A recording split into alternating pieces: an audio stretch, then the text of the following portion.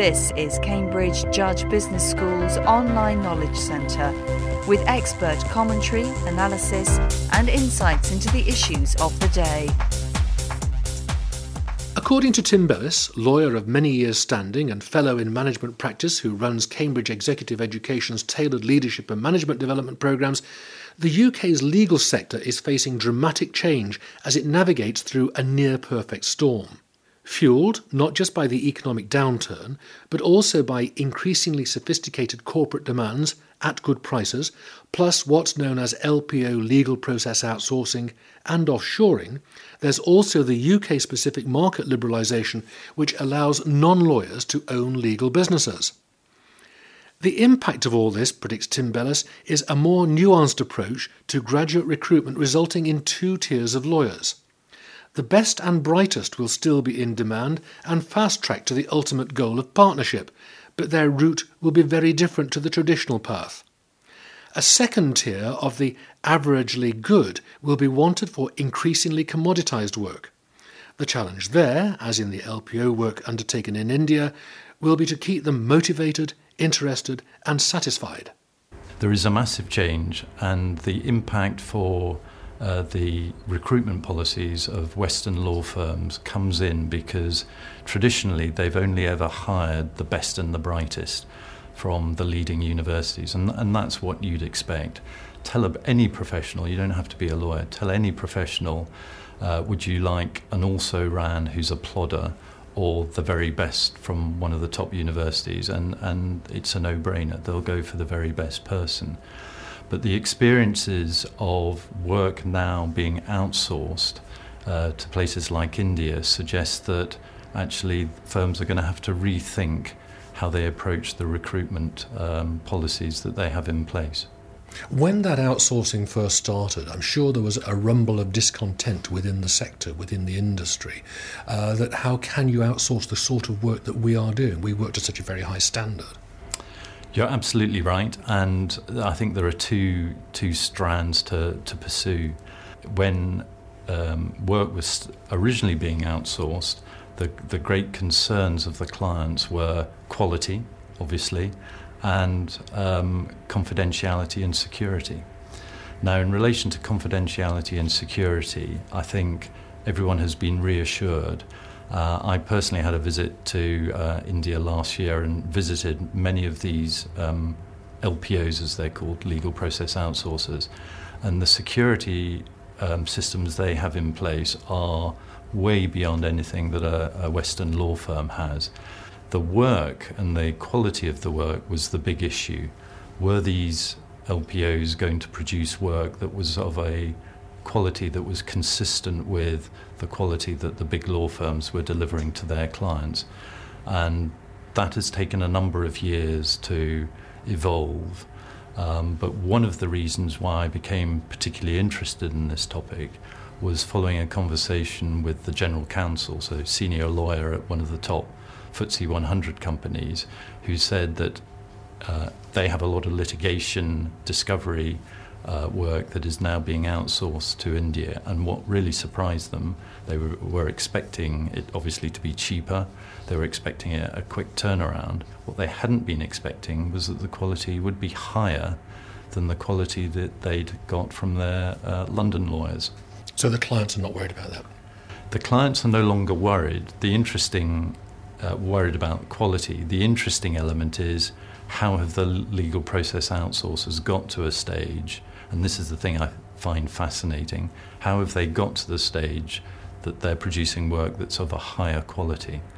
And the answer to that issue is, initially they didn't. Initially they did what Western law firms do. They recruited the best and the brightest from the top Indian law schools, who came to them, were excited by the idea of doing international work. But after a few months, they realised, well, actually, this is pretty routine, mundane work. They were looking for quick ways around how to do the work. They didn't want to follow the processes and procedures that had been set out for them. There was a high churn rate. These people would stay for a few months, be trained up, and then move on. So the next phase for the Indian outsourcers was, okay, how do we recruit people who are going to stay? and provide a stable basis for the work that we're doing. And so they decided to change their recruitment policy, and they looked for people who were good enough. So lawyers from law schools, maybe not the very best law schools and maybe not the very best people, but people who had other qualities, who were going to be institutionally loyal. They were prepared to put in the hard hours and the work to follow the processes and systems that had been laid out to do this work. And yes, they achieved their objective of reducing the churn of employees, but more importantly, and perhaps slightly surprisingly even to them, they've now got a work product that is the equal or better than the quality being experienced and produced by the Western law firms. Can you see that being replicated in the West? Can you see it being replicated here in the UK? I think if Western law firms are to replicate the successes that Indian outsourcing operations have had in dealing with commoditised work, the simple elements of perhaps more complex transactions, then they're going to have quite a management challenge, because if what we're saying about the success of the Indian outsourcers is due to recruiting people who are good enough but maybe not the very best, that is countercultural to big law firms in the West, who will inevitably think it's unprofessional to hire people who are not the very best people that they could hire.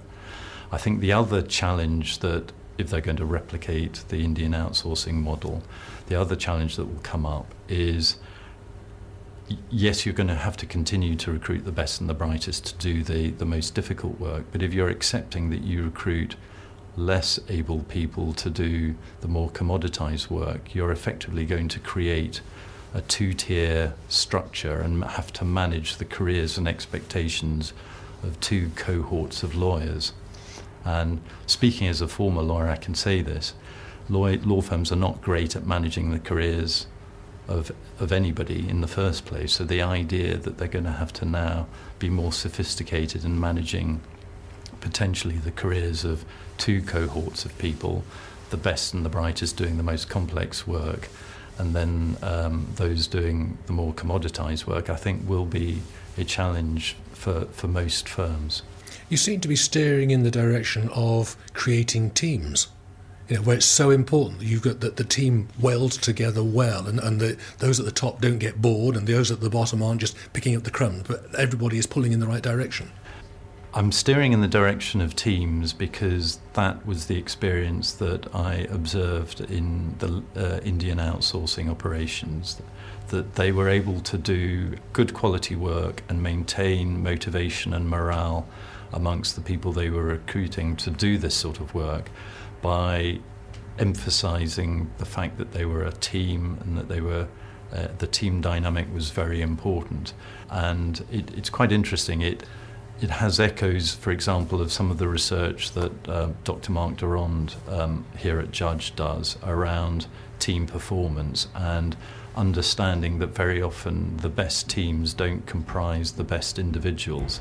It probably goes beyond what Mark Durand was saying, because rather than simply having one or two people who are in the team to provide social cohesion and aren't necessarily the very best people, the Indian outsourcers are saying, well, actually, the very best people to do this sort of work are actually not the very best lawyers that you can hire. So it's actually more transformational than perhaps Mark's observed in his sporting teams.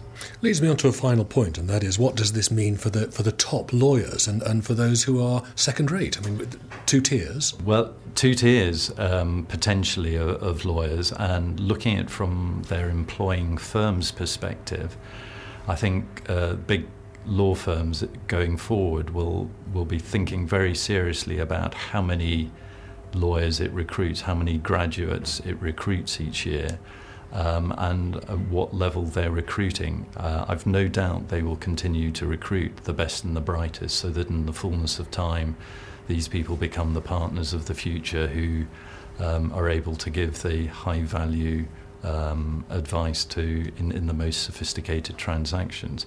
The challenge for that cohort, though, will be how do you train them? If the sort of work that they historically have done is now being done by either colleagues in their firm who aren't considered fast track, or indeed that work is being outsourced, how do you give them the basic experience that they will need? And actually their roles may change initially to be ones more of project management rather than actually doing the legal analysis themselves. So that will provide interesting challenges to law firms. How do you get your best and the brightest up to speed if the work that they used to do is being done elsewhere? For the non-fast track cohort, if I can call it that, the challenge will be to replicate the sort of systems we've seen and observed in Indian outsourcing operations. How do you continue to motivate them, make them interested in the work, keep them focused on what they're doing, and what other career structures and motivations are you going to put in place so that people feel happy having a career with that firm, even though that it may not lead to the ultimate goal of partnership. Tim Bellis, thank you very much.